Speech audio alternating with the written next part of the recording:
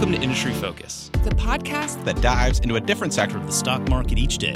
I'm your host, Emily Flippen. I'm Jason Moser. I'm Nick Seipel. I'm Dylan Lewis. And today we're talking financials. Today we're talking consumer goods. Wild Card Wednesday. And we're talking energy. And today we're talking tech. Let's dive in.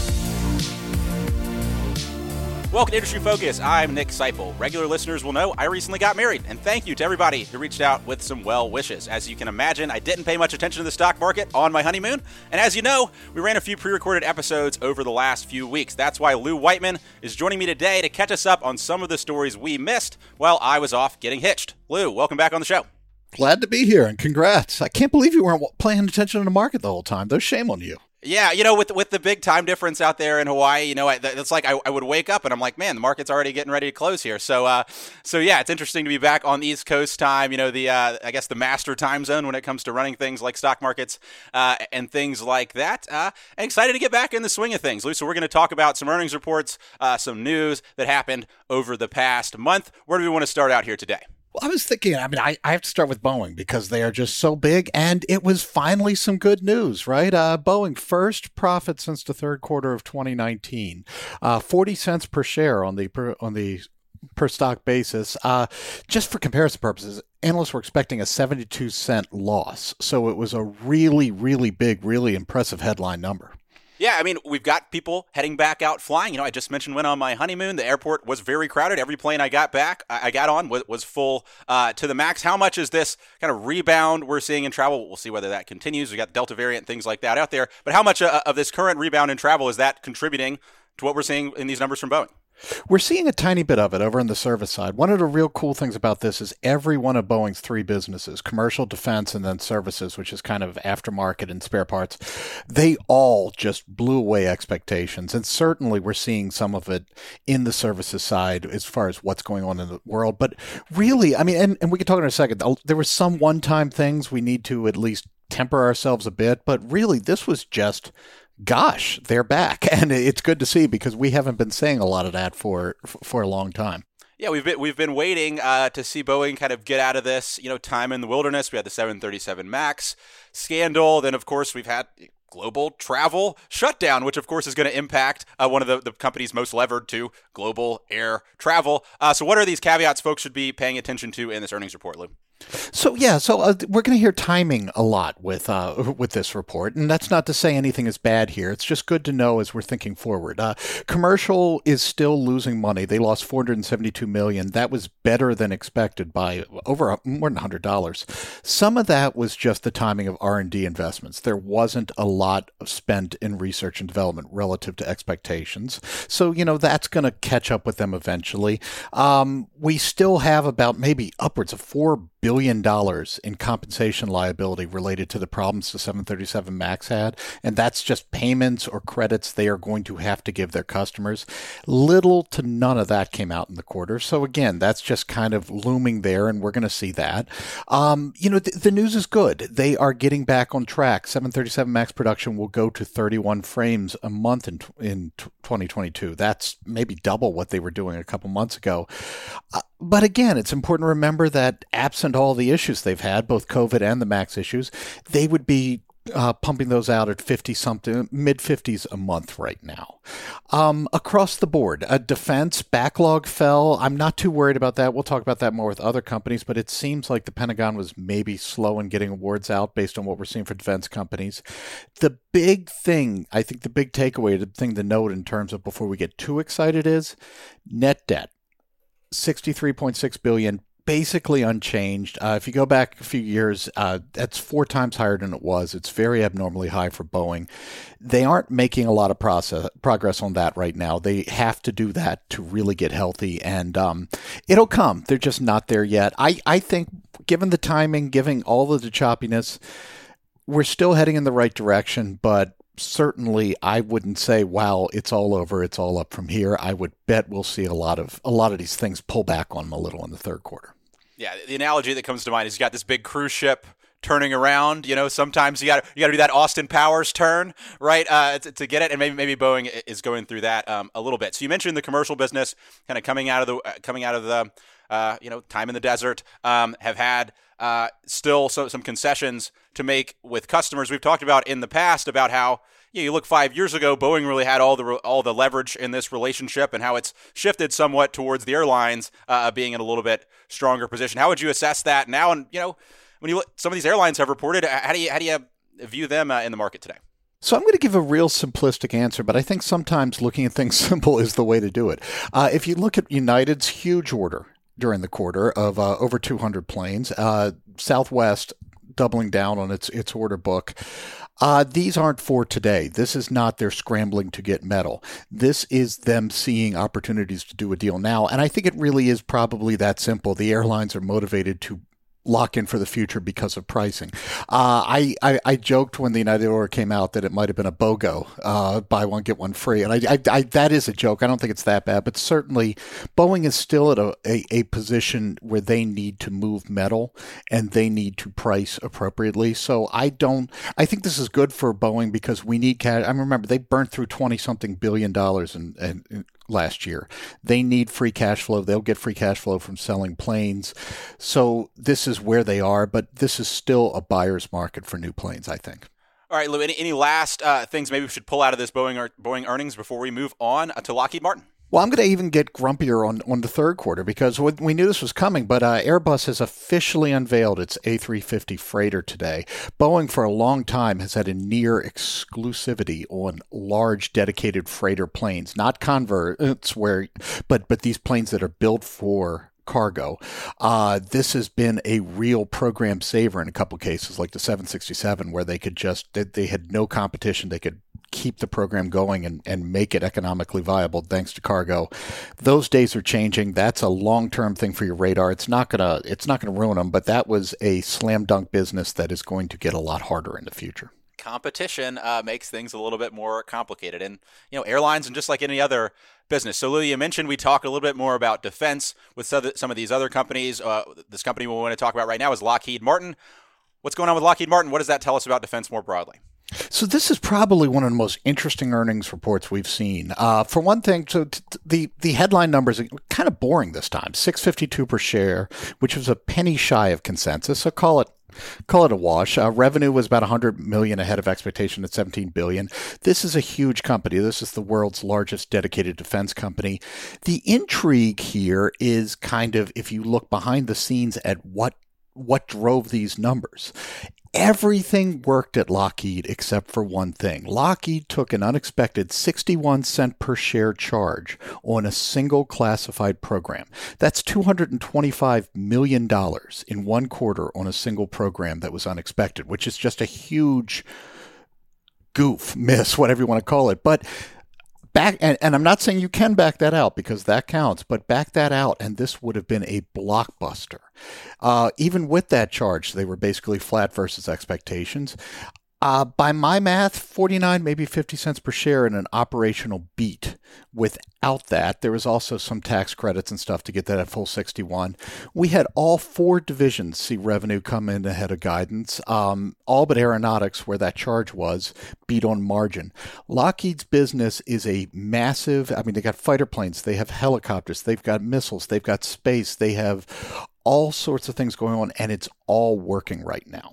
Yeah, so you mentioned that one mysterious charge, a classified program with any of these defense companies. There's a level of mystery to what's going on whenever you get inside that black box of classified programs. But kind of seeing through that haze, Lou, any deeper thoughts or things we can think about as investors there? Well, this is fascinating. Yeah, obviously it's classified is the answer, right? But we can sort of guess, and actually, there's a real bull case to be made if you want to go down with some speculation. We know it is in aeronautics, which is where, they do a lot of things in there. It's where a lot of their R&D comes out of, but it's mostly their fighter plane, their plane program. I think it's quite possible, if not growing likely, that what we are looking at is the next Air Force fighter, this top secret program that we first heard about 18 months ago. We were on here, I speculated at the time, I thought it was Lockheed Martin and not Boeing and Northrop, but this charge really sort of makes me think it is, especially, Lockheed wasn't real subtle. Management was saying, Yes, this stinks. And yes, they had to actually change guidance for the rest of the year because now they're just baking in more expense going forward with this. That 225 was maybe only half of what the added expense is, but they believe there's a production contract to come out of this, and they seem giddy about that. If it's the fighter plane, we are talking not only a multi-billion-dollar new franchise that'll come out of this, but also Lockheed keeps its winning streak going. Boeing and Northrop haven't won a fighter plane contract in either of our lifetimes, basically now, and so these are franchises that Lockheed wants to hold serve. If that turns out being what it is, yes, there's going to be short-term pain in this past quarter. There's going to be a little higher expenses, but they seem really confident that whatever it is, it will lead to a production contract, which should mean it'll level out. And if it is this fighter plane, then yeah, that is another tent-post franchise that Lockheed has under its umbrella, and it's a big deal for them. Yeah, so this is one of those where you see the headline says earnings missed, but then you dig in a little bit and it's a bullish miss, if you want to put it that way. Yeah, exactly. And look, this wasn't the perfect quarter. They, similar to Boeing, the defense, we just didn't see a lot of orders. Their book to bill, which is kind of a rough measure of orders that came in versus what they billed out. So we want to see that. The higher the better, because it means the business is growing. Their book to bill was 0.66, which is terrible. Some of that is the F-35 order they expected just didn't come in this quarter. But Boeing said that, Lockheed said that, General Dynamics said it too. I'm guessing that's on the Pentagon side of it, but certainly something to watch. Free cash flow wasn't what we expected. Again, it looks like tax timing and stuff like that. But there are some things definitely to watch for the third quarter. But all in, this is a well-run company that might have another hit on its hands once you get through whatever this classified is. Yeah, so something to watch. So moving on from this aerospace sector that we talked about with Boeing and Lockheed, let's talk about Tesla. Electric vehicles are on the tip of everybody's tongue. Every automaker on the face of the planet is trying to chase Tesla into EVs. What are we seeing from Tesla, the top dog here? Well, it's funny. By Tesla standard, this was a pretty, I don't want to say boring, but this was a pretty just run-of-the-mill quarter. And I mean that much to their credit. I mean, the headline is great. A record quarterly profit, record production, record deliveries. The chip shortage, which is affecting all of these automakers and is causing a lot of pain. Tesla, on the surface, seems to be navigating better than most. Elon Musk said that they achieved the output that we did achieve. Here's the quote, was only due to the immense effort from people within Tesla. We were able to substitute alternative chips and then write the firmware in a matter of weeks. That's not an easy thing. They had to basically reinvent this, but apparently it's working for them to keep production going. I mean, you have $1.1 billion in GAAP net income. First profit excluding credit sales, which is a huge deal and something that critics really love to bang Tesla on. So all in, there's fodder for the bears always with this company, but all in, you got to say this was a decent quarter, I think. Yeah, I think for me, the been kind of two criticisms of Tesla for me have been one, when are we going to get a real kind of non-beta product for full self-driving? We'll maybe talk about that a little bit later. And then two, when are we going to make profit directly from selling these vehicles without kind of getting government subsidy involved or these types of penalties involved with selling the credits? And we got that this quarter. Now, this is still, I think if you look at the valuation, I think it's very, very, very richly valued, but the company is performing from an operational perspective. And it's really tough to see much to criticize here. I think this is a really strong report from Tesla. If we want to look out into the future, still developing the Berlin factory in Germany, still developing the factory in Texas. Both of those are going to be developing the Model Y, still pushing the timeline back somewhat for Cybertruck and the Semi. Part of that is they cited supply chain issues. Part of that is you got to have batteries to support all these programs. And, with record deliveries, there's lots of demand for the 3 and the Y and things like that. What jumped out to you for kind of future projects for Tesla and things to watch? So a few things on the things to watch, and again, a lot of these are speculative, but this is Tesla, so much of it is forward looking. For one thing, the fact that they substituted the chips, I think, is great. But remember, this is a company that got in trouble a couple of years ago because they weren't using automotive grade monitor screens, and they had to recall all of that. So I have no idea, but that was the first thing I thought of when we found different chips that no one else could find. Hopefully, they're automotive grade, and it won't come back to bite them in years to come, but hopefully also they learned from that lesson with the screen. So, but that's certainly a long-term watch thing. And also on the batteries, yes, the semi is delayed because of battery issues, but let's be honest, this is a battery that they haven't really showed yet too. So we got to kind of hope. They still seem to think they'll get there next year, but this is a higher power battery. The Plaid launch hasn't seemed to go as they hoped, and that's again, using some of these newer battery techs. So I think there are still questions about the semi's viability, and Cybertruck. I just don't know what to say about that. I don't think. I mean, in a way, it seems like they are rushing it because of the Ford Lightning and some of the things, but I just don't think that's the same market. I think it's more Tesla still needs to get new product out on the market. Their product lineup, by and large, especially on the high end, is starting to look stale by automotive standards. So I don't know if it's a reaction to Ford as much as we need to get new products out the door, and Cybertruck is one that people seem interested in. Yeah, so we've got the 4680 cells under development. Got some real discussion on the conference call. I think these are going to be lighter, more efficient, cheaper. Working with partners to get these up under development, but still in a testing phase. Still something that they need to work towards. Mass production. That's something you hear Musk talk about a lot on these earnings calls, is the difficulty of getting from this prototype phase to mass production, whether it's for vehicles or batteries or anything else. Still something that Tesla is working through along those same lines. Talked some about full self-driving. They launched that as a subscription just in this most recent quarter, charging $199 a month versus what had previously been a $10,000 option. But Musk on the call talks about we still have some development work left to do. Says, quote, "We need to make full self-driving work in order for it to be a compelling value proposition. Otherwise, people are kind of betting on the future. I mean, right now, does it make sense for somebody to do FSD subscription? I think it's debatable, but once we have full self-driving widely deployed, then the value proposition will be clear." I think that's a really important lever for Tesla to pull. We're also starting to see more of these other automakers launch similar products. So we just saw GM sue Ford for using Blue Cruise because they say it infringes on their patents. So we're seeing some of these other folks get involved in the space. So I want to talk about one other thing, Lou. So we've quoted Musk several times here.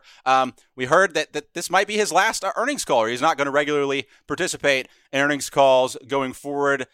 What do you think about that decision? And how normal is it for CEOs to step away from this role? So we were slacking about this. There's some high-profile examples. Jeff Bezos, I think back in the day, maybe Rex Tillerson, because some companies, Warren Buffett doesn't even do it. There are companies that do that. It's funny because Musk is so out there, whether you should be or not sometimes, on Twitter and things. It's not going to be, I can't imagine Musk behind the curtain just not commenting. I tend to think if I was a CEO, these 3-month updates, as both the finances and on the business would be, we want long-term thinkers, and this 3-month grind of it, I bet you most CEOs, if they could, would opt out. But as an investor, I'm disappointed because I do think you can learn from hearing just the off-the-cuff comments, kind of the outlook, the enthusiasm. I think there's a lot we get out of it, but I don't know if it really alters the business, and if I was a CEO, I'd probably want to do that too. Yeah, I don't think it alters the business. I will say, I find Tesla's earnings calls to be among the most entertaining to read and pay attention to because of Musk. He's always willing to say exactly what he thinks at any moment in time. So maybe it makes the Tesla earnings calls less appointment viewing as they may have been in the past. But we'll get plenty of face time with Musk. They're big fans of these regular events, whether it's the Cybertruck reveal or Battery Day or Autonomy Day or any of these others. I don't think we'll stop seeing Musk at those sorts of events. But in these more institutional investor focused events, I think Musk is stepping back from that. And that probably is to the good for him, probably to the good for the company. So any last thoughts on Tesla before we move on? Well, just, it's interesting because this could be a be careful what you wish for. But part of my answer with Musk, as I was thinking of it, is that this is a company that a lot of investors have wanted to be just a tiny bit more boring. And so maybe Musk going off, that way it'll help that and just focus on the business. But at the same time, this was a really good earnings report that the market kind of just shrugged at. And I do think it's interesting. We talk about Tesla's valuation and all that. I mean, part of it is that it has just been, it was a meme stock before meme stocks. If we're moving into a period where it is more just a stock and not that center of attention, I mean, all the more reason for them to perform, because there isn't going to be just that wild, crazy boost. I mean, long term, it's for the good, but it could alter the dynamics of the stock going forward if it just becomes a stock and not the stock you watch. So, I mean, that's just something it's going to be fascinating to watch, I think. Yeah, we'll see how it goes. Tesla is always a fun company to follow. I don't think it's going to stop being that, whether or not Musk wants to appear on the earnings calls or not, but we'll keep paying attention, Lou. One last company we want to talk about is XPO Logistics. Couple interesting things going on with XPO. They've got a split going on, which we've talked about in the past. Also reported earnings. If folks aren't familiar with XPO, XPO is a logistics company. You hear all these big tech companies, whether it's Facebook or Amazon or Google, talking about how much e-commerce is growing, or PayPal or any of these others. This is the company that's facilitating a lot of that for these companies. Lou, so what are we seeing from XPO on the earnings side? And then let's get into the split here in a little bit. Yeah, and I know. And as you say, everyone hears logistics and kind of glazes over. But as I tried to sell this not too long ago, because this is one of my favorite companies, this is the next big thing in e-commerce, and I stand by that. But first of all, about the earnings. And, this is especially interesting. We've all known over the past year that deliveries are up, but UPS disappointed by saying, things are starting to slow. And the UPS's stock fell, I believe, 5-7% after their earnings. So it wasn't a guaranteed slam dunk going in here, but XPO, pardon the pun, really delivered. 186 per share compared to 168 estimates, over $5 billion in revenue, about 200 million more than was expected. They also upped their pre-split guidance. These are all single quarter records. And let's break it down, because this is a business, as you say, they're going to split between sort of the trucking side and the logistics side. The logistics is the e-commerce. We'll talk about that in a second. But trucking, even this trucking, they had their best operating ratio, which is kind of it's a look at how efficiently they operate. The lower, the better.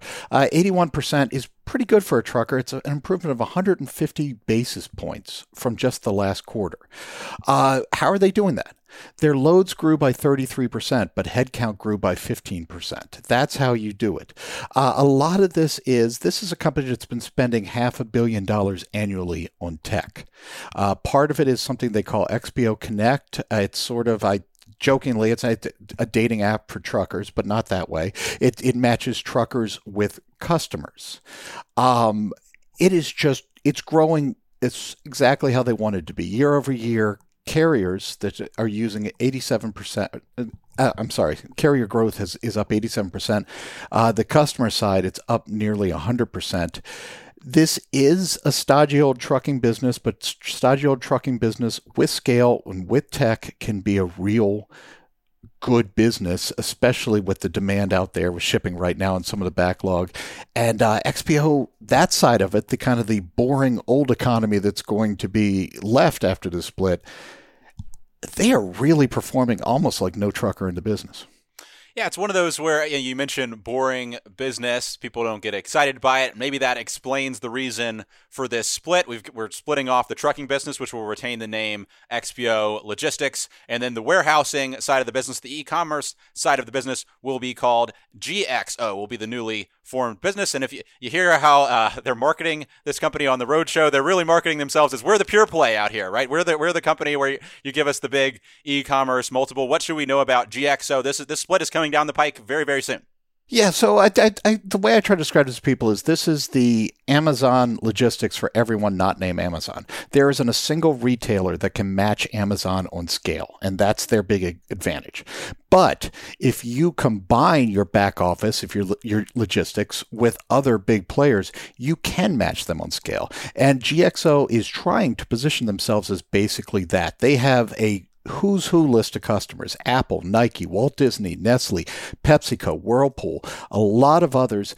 They are running the outsourced logistics warehousing for these companies. There's three huge tailwinds they're talking here. You mentioned e-commerce. You mentioned warehouse automation. Again, this is a tech play, but also even before the pandemic, and this has only picked up since the pandemic, big companies, they do not consider supply chain and logistics to be their core competency. If they can find someone that can do it for them, we are seeing a trend towards outsourcing, and GXO is playing into that. If you just look at that business, organic revenue up 16%. Year to date, it has won $2.5 billion in new business. The business forward numbers up to like a little over $5 billion if you count contract renewals. It's all going to plan as far as if you believe in e-commerce, if you believe Nike, Apple, all these guys are going to need to get product directly to customers, but they don't want that hassle.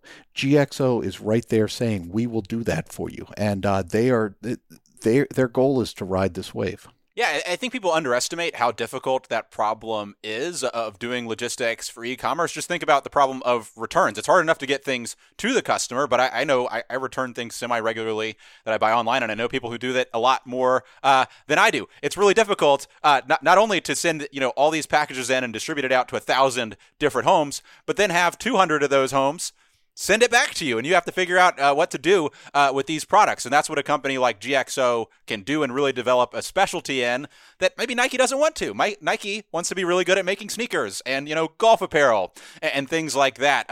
And I think there's a role for a company like GXO when there's not a lot of businesses out there willing to invest the type of capital that an Amazon is to do it on their own. Yeah, and honestly, for most of them, nor should they.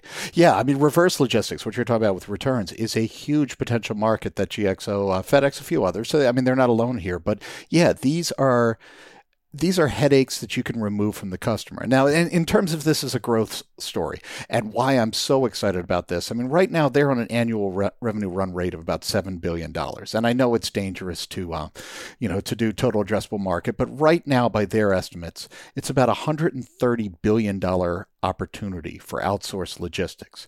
But if you look at it, it's bigger than that because, as I said, the real trend right now is companies are just starting to take their in-house operations and outsource it. If you add all of that in-source business, now it's not going to 100% go out, but that 4x that $130 billion market. This is not a winner-take-all. All these big companies are going at it. I like GXO because of their technology, because of their relationships.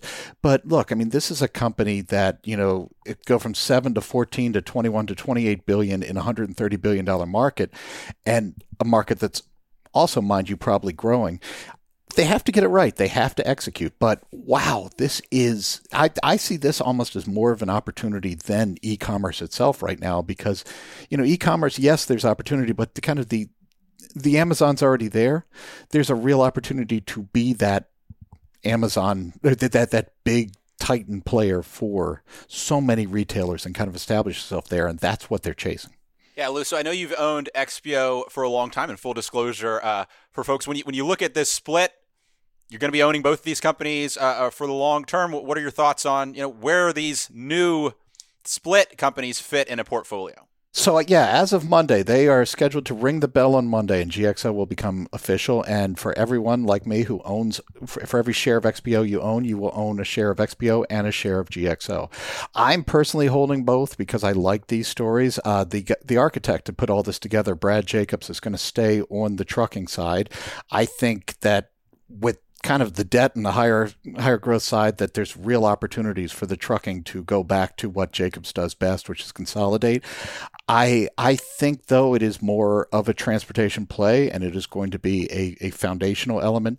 GXO, I mean, I don't want to get too far ahead of myself, but I really do believe, I mean, we talk at Motley Fool a lot about, finding real market-beating opportunities. And me as an industrial guy saying, you don't just have to go to software. They're harder to find maybe, but there are companies that can be real winners, market beaters over time. And GXO, it looks like all the elements are there. And I'm really excited to see what happens with that one.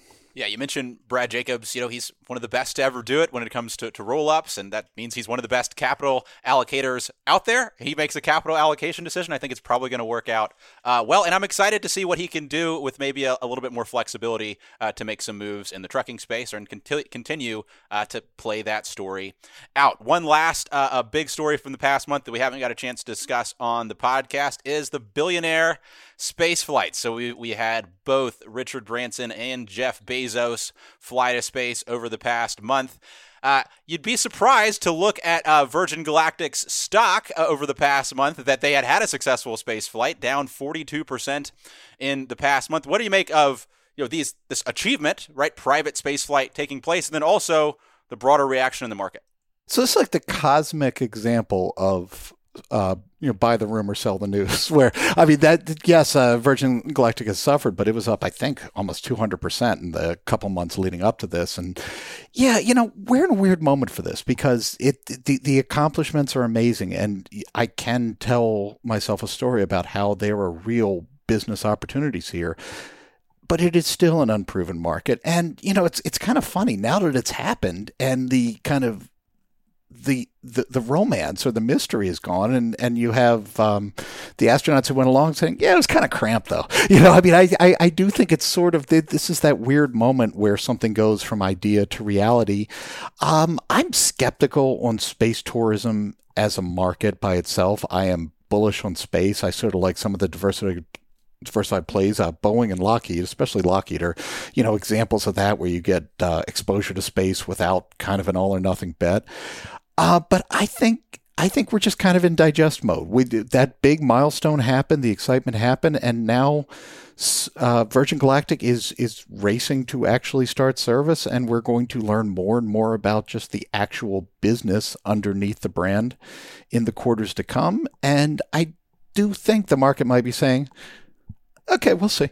As far as the business and not the drama or the appeal. So I kind of think that's where we are now, and we probably will be until we get more progress from them. Yeah, so still a market very much in development. We've now had half a dozen people maybe who have successfully paid to go to space, or even the Virgin Galactic. I think all those were employees. So we had a couple folks on the Blue Origin space flight. So still very much a new market, still something where, it's a long way before we're at commercial airline status, to go back to where we started this podcast. So I think this is still a venture capital type bet here, and we're seeing the market, I think, maybe value it in such a way.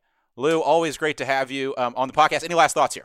No. I was agreeing with you. I think it's right. This is binary. If you want to invest in this, a small part of a diversified portfolio, don't put your retirement on space tourism, but it is really cool, and it legitimately could work out. Yeah, I gotta say I'm very bullish on the Jeff Bezos Space Wrangler cowboy outfit with cowboy boots to go to space. So I was talking with our producer Tim Sparks before we got on the show. It's wasn't that the Space Cowboys show movie a number of years ago with Tommy Lee Jones and all that stuff. He's bringing it back. But can I real quick take the counterpoint on that? Go for it, dude. You just went to space. You don't need the cowboy hat. I mean, your point is made without the cowboy hat. That felt like overkill for me. But anyway. Hey, reasonable minds can disagree. Lou, thank you for joining me as always. Always a pleasure, Nick. Good to see you. As always, people on the program may own companies discussed on the show, and the Motley Fool may have formal recommendations for or against the stocks discussed, so don't buy or sell anything based solely on what you hear. Thanks to Tim Sparks for mixing the show. For Lou Whiteman, I'm Nick Seipel. Thanks for listening, and Fool on.